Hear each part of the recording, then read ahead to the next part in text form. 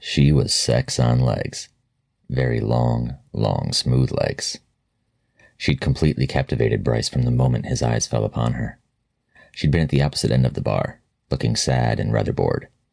Her face was only a pale caricature in the gloom of the bar, but that warm barroom darkness had done nothing to dim her beauty. If possible, it had exaggerated it. His eyes had been frozen on her, and his heart had gotten sick when he confronted himself with the brutal truth that he would never work up the nerves to make any attempt at trying to acquaint himself with this siren.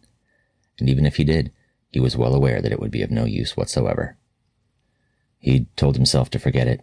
He'd quietly resigned himself to the fact that it would be another lonely night, frantic and desperate drunken masturbation in the emptiness of his one-bedroom apartment.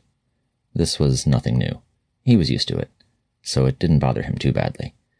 But still, even upon the acceptance of these hard facts, he found it difficult, possibly impossible, to take his eyes away from the shadowed-covered beauty at the opposite end of the bar.